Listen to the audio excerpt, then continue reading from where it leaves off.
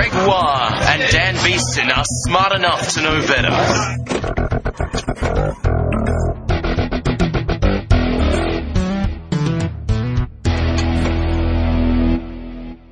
On the 10th of July, the Rosetta spacecraft did its second flyby of an asteroid. Have you heard about this? I have not. Rosetta spacecraft left Earth in 2004, and it was designed to do 2 flybys with 2 different asteroids, and then it was going to swing past a comet, and it's going to land on the comet in 2014, and it's going to take a trip back into the inner solar system on the comet. On the comet? Yes. Oh, that's and they're going to clever. take lots of pictures, and they'll take samples of what a comet actually is. Can you land on a comet? Is it solid enough to land on? Is it a big slushy snowball? Is it an asteroid with attitude? You know, what actually is it? On the 10th of July, it rocketed past Lutetia and took pictures of it and checked its density. We had a lot of talk about density last time. We wanted to see why it's useful to us. Is if one of these suckers ever comes at us and we have to destroy it, we really need to know what they're made of. Yes. And if they're dense and whether they're actually one mass or a conglomeration of pebbles or whatever they are, we need to know. It's done 2 flybys to 2 different asteroids. The best thing was it took off in 2004. The last 6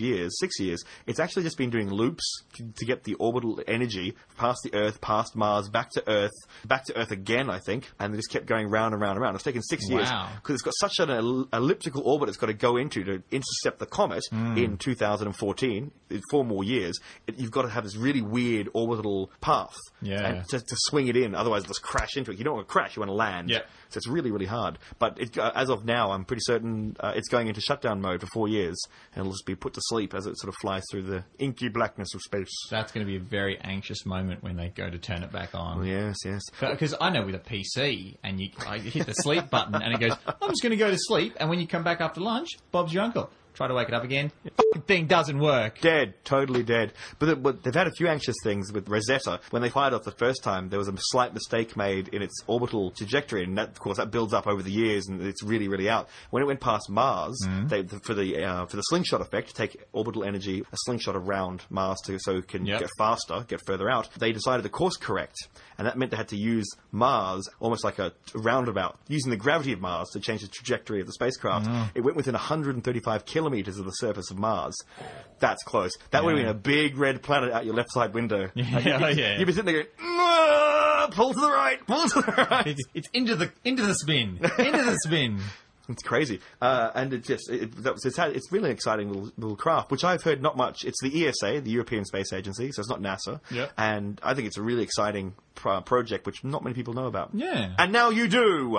But that leads us, kind of, into our first mystery sound. A mystery sound. A mystery sound. Hello, breakfast radio. I found... And now, Smart Enough's Battle of the Sexes. Wait, no. We can do gotcha calls. Oh, God. Hi, is your fridge running? You should go catch it. Just ring people and go, hi, our show's important enough to irritate random strangers. Ah, gotcha. No, we're not. Hi, it's Greg and Dan. You don't know who we are, but we hate you. We don't hate you. We love you. We love you. Yeah. And that's what we're going to say when we call you all up individually, one at a time. You. 3 a.m. Hi, it's Greg.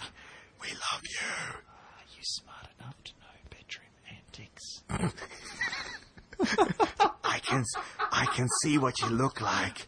You should close your windows. All right, that's creepy. Now, mystery sounds. Want me to do science on you? Oh. All right, so... Okay, mystery sound, go on. Now, Dan, what you do is listen to the mystery sound. It'll go for a bit, but listen to the mystery sound. I want you to think of what it is and what it implies. Okay.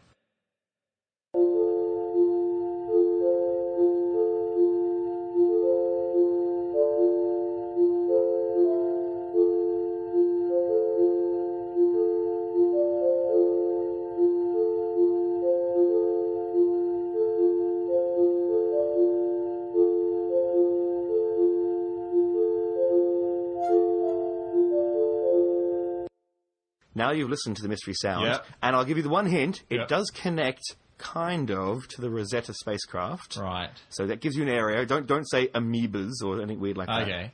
So, what's the mystery sound?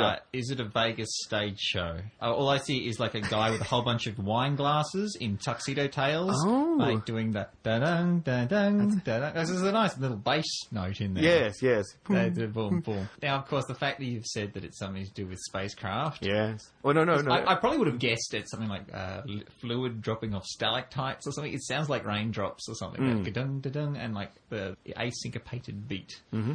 But if it's a space thing, then I'm guessing it's probably something like a pulsar doing the bass note or something, or some sort of orbital thing. Ooh, orbital thing. Something that's orbiting or spinning. Well done. That's pretty close. That's not bad at all. Okay. And you've hit it. Do you want me to tell you, or you want to keep guessing? No, hang on. Well, because the thing is, like, it sounds like a musical instrument to begin with. Okay, well, I'll give you the next hint then, which is only fair. Yeah. It's been converted into musical notes. It doesn't actually make that noise because there's no noise in space. So the question I was about to ask is: does it make noise? Does it make no noise because it's in space? And then you gave does it as in it's a Okay. So don't even think one thing. Okay. Yeah. Now it's confusing. Okay, it's a space fish. It's a space fish. It's a singing space fish. Yeah, so it's something being some sort of signal that's being blocked and unblocked in some sort of order, but it's a couple of different interfering signals. Is it 2 interfering signals from something that's spinning in space? I would say that it's 9 interfering signals. 9? 9 interfering signals. Wait, is that wrong too? What? Because there used to be 9 planets. Oh yes, one was down. Really? Was I? But the thing is that Pluto is not the largest Plutoid. No, it's not. There's a Kuiper Belt object. No, it's not. So there's 12 big objects spinning around. There's lots of them. Yeah. There's lots. Yeah. So we don't know how many. Lots. Yeah. Maybe. But look, to keep it simple, they've used. In fact, it's 10 because they've added in a big asteroid as well to represent something. I know what it is. Oh, yep. It's the orbits of the planets. So one of those, that big bass note, boom, boom, boom, is one of the planets' orbit. Yes. And all the other ones are all the other orbits. Congratulations! At different speeds. You've hit it exactly on the head. Yay! That's very, very clever. Yes, it's a website I found called Solar Beat, and a man has actually created. You can actually watch the planets whiz around. So Earth takes, once a second. Mercury goes bing, bing, bing, and Venus is bing, bing. But it shows the harmonics between them all, so that how they all fit together, and as it rotates around to a certain point, it fires off the note. You never heard Pluto, you never heard Neptune. Yeah. We never listened to it long enough. But what you listen to then, once you edit it down, I suppose, will be about 30 Earth years.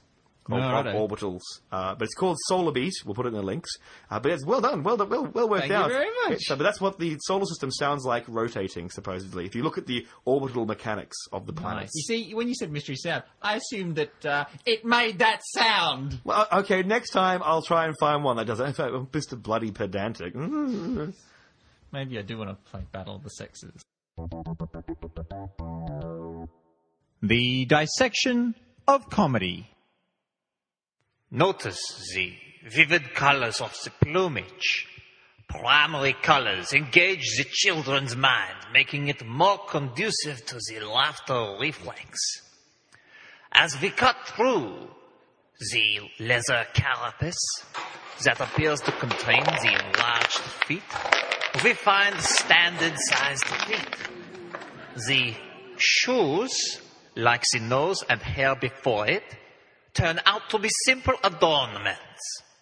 Previously, it was thought that these enlarged feet were for feeding in wetland habitats, but it has since been discovered that the surface tension of these large feet are still not enough to support the weight of the common clown in such an environment. Thus, we can only infer that these feet are for mating displays. The clown has a vocal display too.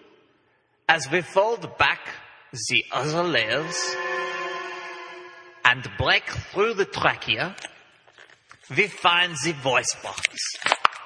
Note the similarities between this biology and the biology of the mime artist voice box. One very exciting discovery by our team was during the capture of a wild mime. It was previously thought that the man, like the giraffe, was unable to make an audible sound. During capture, it was able to simulate the noise of various species in the same manner as the Australian lyrebird. It made a sound along the lines of, if I might attempt to recreate. No, please, what are you doing? I am just a street performer. Ah, what is in that hypodermic needle? Someone call the police. Please. It gives the strange and beautiful illusion of a sentient creature. But we must, of course, be mindful not to imprint our own human emotions on this beautiful and comical creature. Sasquatch or Bigfoot, who is who? It's all going down at the Crypto Zoo. Welcome, Greg, to the Crypto Zoo. Ooh, I feel so excited. Here at the Crypto Zoo, there are all sorts of animals that don't actually exist. They're all fictional animals. Ooh. So cryptozoology is the study of things like Bigfoot and the Loch Ness Monster. You have to be careful. I know people out there who get very angry. You just call them fictional. Maybe unfound animals. Unfounded animals. El Chapo Nibre. No, that's the one. No, that's the one from Futurama, which is also fictional. So it was a Chupacabra. Chupacabra. Yes. But tonight, I'd like to talk about gremlins from the movie Gremlins. In our science podcast. Yes. Because what we're going to do is we're going to deconstruct how gremlins work in a scientific manner. Okay. Now, I have a gremlin here, and so if you'll just make the first incision. Right. No. Now, what do you know about gremlins? From the 1984 movie? Yes. The first one? Okay. We're so old. Let's see. Don't feed them after midnight. Don't feed them after midnight. Don't get them wet. Don't get them wet. And don't put them in direct sunlight. Yeah. Or And bright light. what happens if you put them in bright light? They die. Yes. They shrivel up. They sizzle. Yeah. They burn and they sizzle up. Yeah, that's right. What happens if you get them wet? They also sizzle, and they get little blisters, and new gremlins, mogwais. Mogwais, yes, the little furry ones. Yeah. They get new mogwais, and they have different personalities. So they're not clones. Yeah. They're variants of them. Yes. Of the first one. And what happens if you feed them after midnight? They turn into gremlins. That's true. The angry little reptilian ones. Okay, so what can we derive from these facts? What can we derive from these facts? From these very interesting. Let's start with the sunlight one. Yes. What does this imply to you about? It lives in caves. It lives in. Or it's nocturnal. It's nocturnal, or it lives in caves. Yes. Or under the sea. But that's a bit ridiculous. Not that the gremlin. But maybe I'm getting ahead of myself. But the gremlin form could be the undersea form. Oh no, it couldn't because it has to be there. Yeah. Okay, fair enough. So it sleeps in caves in the day, and it ventures out at night. Yeah. And it's furry, so it needs the fur to keep itself warm in a cave. Now, I think we might skip ahead to the don't feed it after midnight. Yes. Because that's the really interesting one. What does that imply to you? Because what happens if you feed them after midnight? They transform into the little... They go into a cocoon. Oh, yes. They pupate, or they change inside the cocoon, and they come out in a different form. Yes, Now, we have animals that do this, like butterflies and stuff. That's right. Some creatures have, 4 different forms. Yes. They start off as a little weevil, and they move on to a bug. Actually, And then, have you heard there's theories now that Triceratops, dinosaurs had different forms. Really? Yes, there's theories now that make me think Triceratops is the one I'm thinking of. There's another one, I think there's Triceratops, and there's a smaller one. It has a very similar name. Its horns face the other way. They don't face the same way. And now they're saying they're not separate animals. One's the adolescent version of the other, and they physiologically change a lot. So as they get older, they're not just like us. We get bigger and we kind of fill out and change. I mean, humans change a bit, but you can still baby human, adult human.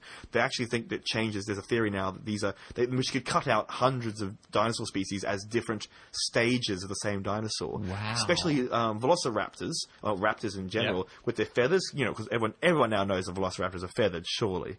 They were feathered animals, not like. It's so girly though. But it's like it's turned these ultimate killing machines into these ultimate gay killing machines. And they still kick your face off. They're fabulous. No. There's nothing. I just don't agree with that. It's just that I'm worried about terror birds. I worry about large mowers. We talked about this already. Yeah. I'm terrified of birds. Now you've got a bird with reptilian attitude. No, very scary. But okay, so supposedly the raptors had different feather types. There's a theory that when they were young, they had different feathers to when they were older, and then when they were really old, all the feathers kept changing shape, not just bigger or smaller, but actually changing changing. So, yes, there's a lot of... Cutting back to Gremlins, Yep. it seems to be this is something that animals can do. Yes. And have done. Okay, so but what does this imply to you about the Mogwai? That it must feed at dusk. Oh, no, can't. Well, the thing is, if it's got this process, then this means that in the wild, Hmm. when it feeds, Yes. eventually at some point it's going to feed after midnight. Unless it Especially knows instinctively not to do it. Well, I mean, that's not the case in the movie. In the movie, they all want to eat. Oh, okay. So And they you have to prevent them from eating So after maybe midnight. it means that around about midnight. How long do they pupate for? Like, is it quick?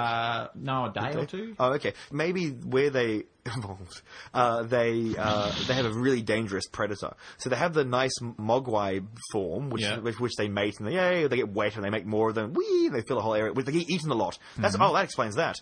That's why they have to. They reproduce by water touch because they're getting eaten all the time. Yum yum yum yum yum. And the only way they can keep up and survive is by pumping out more children. Yeah. Boom, boom, boom, boom, boom, and they get yum yum yum yum yum yum. Eaten. So there's a terrible predator out there. Yeah. And after a while, so you had this Mogwai doing its thing. In the end, one mutated and learnt, but went through this process of pupating to this really dangerous form because that meant it didn't have to worry about the predator anymore. It became the top predator by transforming into something that could kill the top predator, or had better chance of surviving the top predator. Interesting. But then again, why isn't the world full of gremlins? Probably because there's always a balance. Something else would be eating the gremlin now, but not eating the Mogwai. Maybe the Mogwai lives with the big top predator. They have a symbiotic relationship, but something else eats the Mogwai.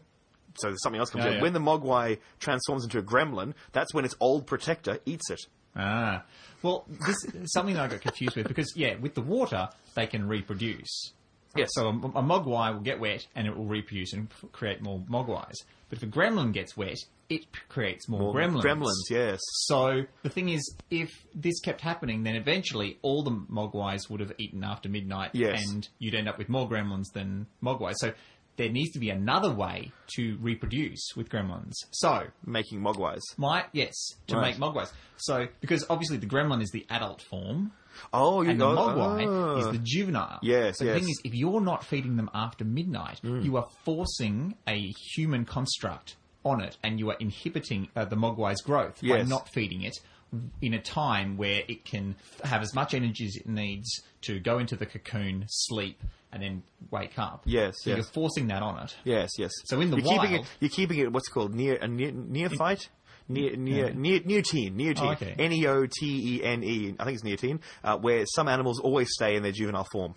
Right. Never change. They always stay, and they learn to reproduce in their juvenile form, which is what Mogwais have done. So the problem is that while they can... neoteny. So they can do asexual reproduction, but they seem to introduce massive mutations into them. They seem to be getting more information, so they create different types. Are they dumber? Do they get worse, like photocopies? I can't remember. They certainly got meaner in the movie, but that's only a very small sample size. Yeah, that's right. Yeah, if we didn't see it, so I don't feel comfortable making that sort of judgment. We'd have to watch it a bit longer. But what I would suggest is that the adult, because the thing is, if they can reproduce when they're in a juvenile state, then there's no point to having another state afterwards unless it helps them reproduce. So I reckon that the gremlins are actually a protector state. The gremlins are the protector. In the movies, they grabbed Gizmo and they took him away and tied him up. Yeah, but I mean, they were nasty to him, but they didn't kill him. Yeah, they were really vicious to him. But then monkeys do that. Monkey troops, like the that's right. But it might be It might be a really vicious form of protection. Yeah. It might not be. But also, they were out of their natural environment. They were in a building, especially Gremlins 2. They were in a building in New York. Well, we try not to bring too much Gremlins to because there's a fair bit of genetic manipulation in that one. That's true. That's a good point. Oh, so that's okay. This is Gremlins 1. So they wanted to keep the Mogwais near them, but they were nasty to them. So maybe then again, animals do that. It's horrible to think, but dolphins, who I've always called sea bastards, smiling sea bastards, I knew, goddamn dolphins, they rape. Yeah. They will push male dolphins, like packs of 10 or 20 pods will push female dolphins into a bay and not let them out. Yeah. And then they'll actually go in one at a time and rape her and then go out. And so you go, well, animals, that's right, sea bastards. You just watch me. So let's wrap this up. Let's bring this into one. Okay, so the Mogwais / Gremlins have 2 stages in their life cycle. Mm-hmm. They can asexually reproduce. Yes. At both stages. Bud, even. It's budding, yes. It's very Budding. exciting, yes.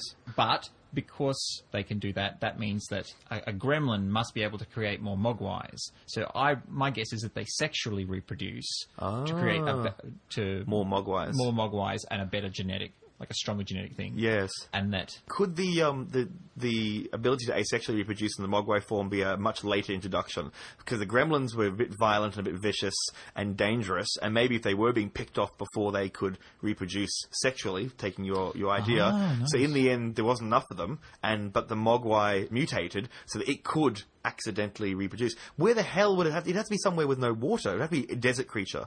yes, oh yes, that's It'd the have other to thing be a as well. desert creature. It would have to be like the Death Valley. It'd have Yeah. to be somewhere like the driest places, like Peruvian deserts, fighting that whale. It would. It'd have to be because it can't be water. I mean, what does it drink? It's nothing. Oh, it would probably eat gum leaves or something. Like koalas Bark. don't drink. Yes. Actually, they do need a little bit, but that's all right. Yes, your bark. Bark. Because they have to eat a lot of bark. Because there's a lot of fluid in most foodstuffs. I just realised how much fun it's going to be to take the bit where you said bark twice and take that out of context. Thank you. Bark. Bark. Now I've done it. There you go. Cryptozoology. Who would have thought it would be so exciting? Wonder what they taste like. Probably like people.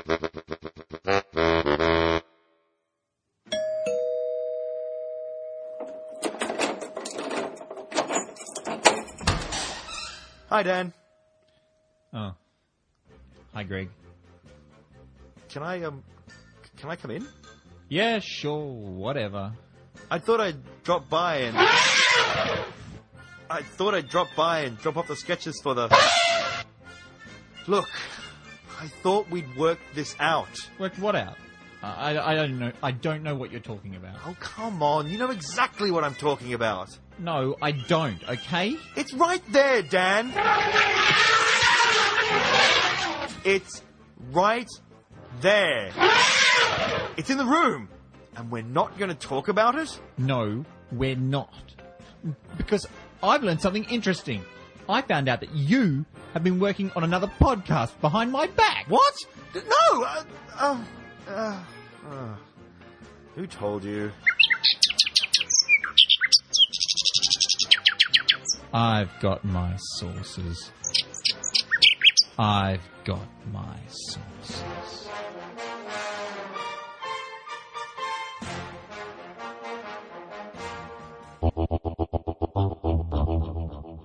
Welcome to Smart Enough to Know Medicine. Dr. Watson. Hello, Dr. Watson. Hi guys, thanks for inviting me in. Now, are you a real doctor, Dr. Watson? Not quite yet. I call myself doctor in training, which is a nice way of saying, He's got the little wheels on. I can see them. Thank you. Yeah, no, just one more year yet, and they actually start paying me for a living, so I'm quite Good excited about Lord. that. And then you'll be driving around with cars and women, and I don't know what doctors do. I just realised that. Yeah, apparently not. No idea. Hey, actually, what I will ask, straight off the bat, just so we do know each other, just so people know this, I didn't just grab a doctor off the street, that'd be fun too. How are you going to get out of this one, clever man? How's all your years of training to get out of this box? 7 years at university, not enough episodes of MacGyver. That's right. That's right. Can't stop a crowbar. Wait. But the Heal that. That's right. Physician, heal thyself. Whackity whack. All right. Dr. Watson's looking a little bit disturbed now. That's fair enough. Just slightly. Okay. He's answer already this question. overwhelmed. You can answer this question for me then. Sure. I need to know something. Would you say that even though we've had thousands of years of scientific medicine, science and medicine working together, medicine is still really just hacking and burning? 90% of things are hacking and burning. You either cut it out or you cauterize that mofo. Nope. Oh, please. Actually, no, I disagree. And there's actually good reasons for that. Because, just to correct you there, Greg, but like science and medicine have only really been in tune for like probably about the last 400 or 500 years. Excellent. Not really thousands. Oh, okay. Before that, it was all just kind of, some wise old guy would poke someone with a stick and then just write about it for a while, and everyone else wouldn't bother to actually look into it, and they just go, okay, that's great. Yeah. And That this sounds guy, like my GP. That's Aristotle for you. everyone, Aristotle's so great. He was an idiot. He made so many mistakes, and everyone just went, whatever. And then they proceeded to think it was real. It's rubbish. Well, no, I wouldn't go that far. He had some good ideas. I am. Okay. You bring Aristotle in, I'm going to kick him in his beardy face. Do it. All right, we'll have to find his dust, and you can kick some dust, okay, if that make you feel good. Bring some fighting sand in. But nowadays, originally at the turn of the century, you know how many drugs were actually in your average GP's bag? This was how many drugs they would take to them on a house call. 506. You're close. Yes. If you minus 500 off that. Which I was doing. I was going to say 2. I was honestly going to say 2. I thought 2. Damn it. Oh, So, Wolfsbane for lycanthropia. Silver. Depending on which stage in the process you're at. Yes. Either we'll stop it with some Wolfsbane, or it's the big scalpel. I'm so glad we invited the doctor, and now we're talking about werewolfism. Lycanthropy. yeah, okay. Come on. Glad to be here. Fill us full of knowledge. But now take a guess how many medications there are on average. 3. 6. Okay, you guys just don't get out much, do you? Or at least visit your GP. Okay, nowadays there are... We are men. Apparently so. Now there are literally hundreds and hundreds. And this isn't just like, we're not just giving out different coloured M&Ms here. It isn't like, red and green and blue. But these things all have different Don't they effects. just go in there and like burn something out or No. point out where you get to cut something through? No, you're talking about surgery. Surgery is cutting and burning. Pretty am much. talking about At the end of the day, surgery is cutting and burning. Okay, right. But there's even new techniques for that. I mean, there's improved things for healing bones, healing burns, and basically the doctor now, like the medical doctor as opposed to the surgical doctor, because there is a split between them. I watched Scrubs. I know. Yeah, Turk sure. was a surgeon, and JD was a clinical doctor. I think. Green scrubs, Yes. blue scrubs. Yeah. you go, We get all information from Scrubs. Right. Look, I'm not necessary anymore. I'm just going to. You guys can talk about Scrubs for a while. I think that'll cover everything. All medical What do you knowledge think is of contained Scrubs? there. Is it It's a great comedy. Damn it! That's as far as I'll go. But medicine nowadays is all about pharmacology. It's all about actually balancing up what drugs and the effects they have on Making the human body do what the body does anyway, but helping it along. making it do it better. Crystals? With crystals? Sorry? Salves? Salves. Like killing Salves. cells? And iridology, staring in someone's eye, phrenology. Yeah. What happened to phrenology? Why do you people kill phrenology? I mean, really? Well, basically because it didn't work and it was full of nutty people. So basically, I mean, I would personally have loved it if phrenology actually worked because, you would. reading bumps on people's heads and going, that predicts, that predicts your personality. That's awesome. That's right. It worked for Hitler. Yeah, sure. Oh, hang on, invoking Godwin's law now. Sorry about that, guys. I've now mentioned Hitler in a podcast. Is that the first time? I think it's it. That's our first rating. Won't be the last. So, I mean, unfortunately, look, the crystals, they don't actually work. The salves, depending what's in the salve, if it's like made of, unicorn farts and moonbeams, it's probably not going to do anything. If it's actually made of like, corticosteroids, it's probably going to have some good effect. Can I ask a question? Another question. I've Sure. got so many questions to ask. I'm going to say a word. Yeah. And I want your honest reaction, both emotional and intellectual. Right. Ready? Yeah. Ready? Yeah. Primed? Homeopathy.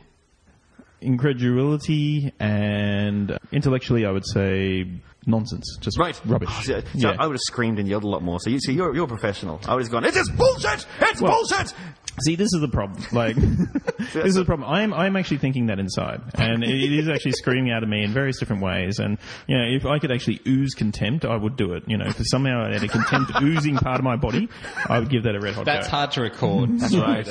That's probably for the best. Yeah. Well, we might get a picture of that later on the podcast, on the website. But if you're a doctor and someone comes in to see you and they say, look, I got my magic beans in a bottle and a homeopathic bottle and it got diluted and I drink that. And Yes. why aren't I getting better? Yes. If I laugh hilariously at them, hysterically, and just like kick them in the face and throw them out the door, they're not really going to get better. So I have been actually trained to accept the most ludicrous assertions at face value without actually Really? Yes. So is this when it doesn't work? Placebo. Placebo. So you're helping. Doesn't work. Well, as in you trick people into thinking it. Yeah, they feel yeah, better. So exactly. You're just It's helping placebo. them. It's placebo. It's complete placebo. Right. They've done heaps. They've done many studies which basically show it's just complete placebo effect. There's no benefit from it at all. And I know England, the English government pays for homeopathy. Does it happen in Australia at all? No. And despite the homeopathic organisation of idiots, I'm sorry, I shouldn't say that, of Australians trying we to... can edit that. We're not going to though. Yeah, edit it. HOOI. Come and get us, homeopathists. You know where we are. Careful. What they'll do is they'll start to come for us, and then they'll just dilute it with lots of not coming for us, and we'll be dead. My whole bum will explode. Boom!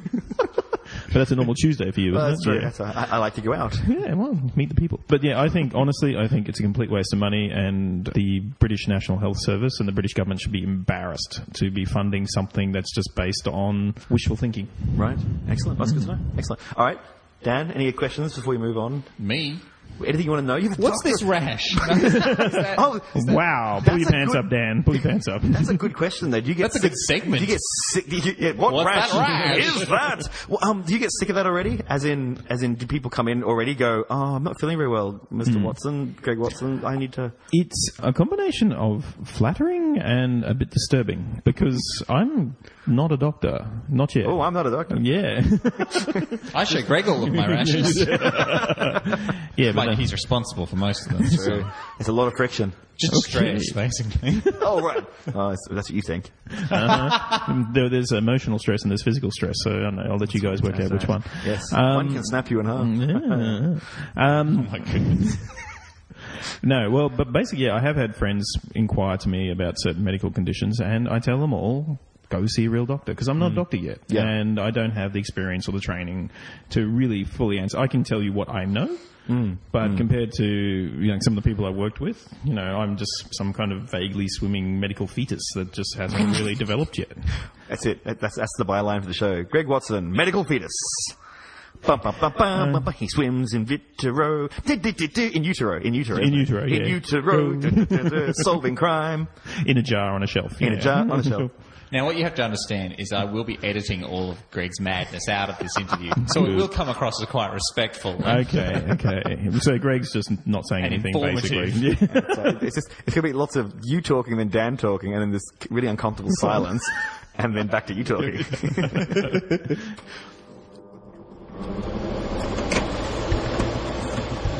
This has been another podcast of Smart Enough to Know Better by Dan Beeston and Greg Waugh. If you have enjoyed the podcast, please get in contact with us, Dan at smartenough.org or Greg at smartenough.org, or go to smartenough.org and get onto our forums. We want to know where we're wrong. We want to know where we're right. We want to know what you enjoyed and didn't enjoy. If you have any ideas, please send us them as quickly as you can. All good ideas accepted and stolen.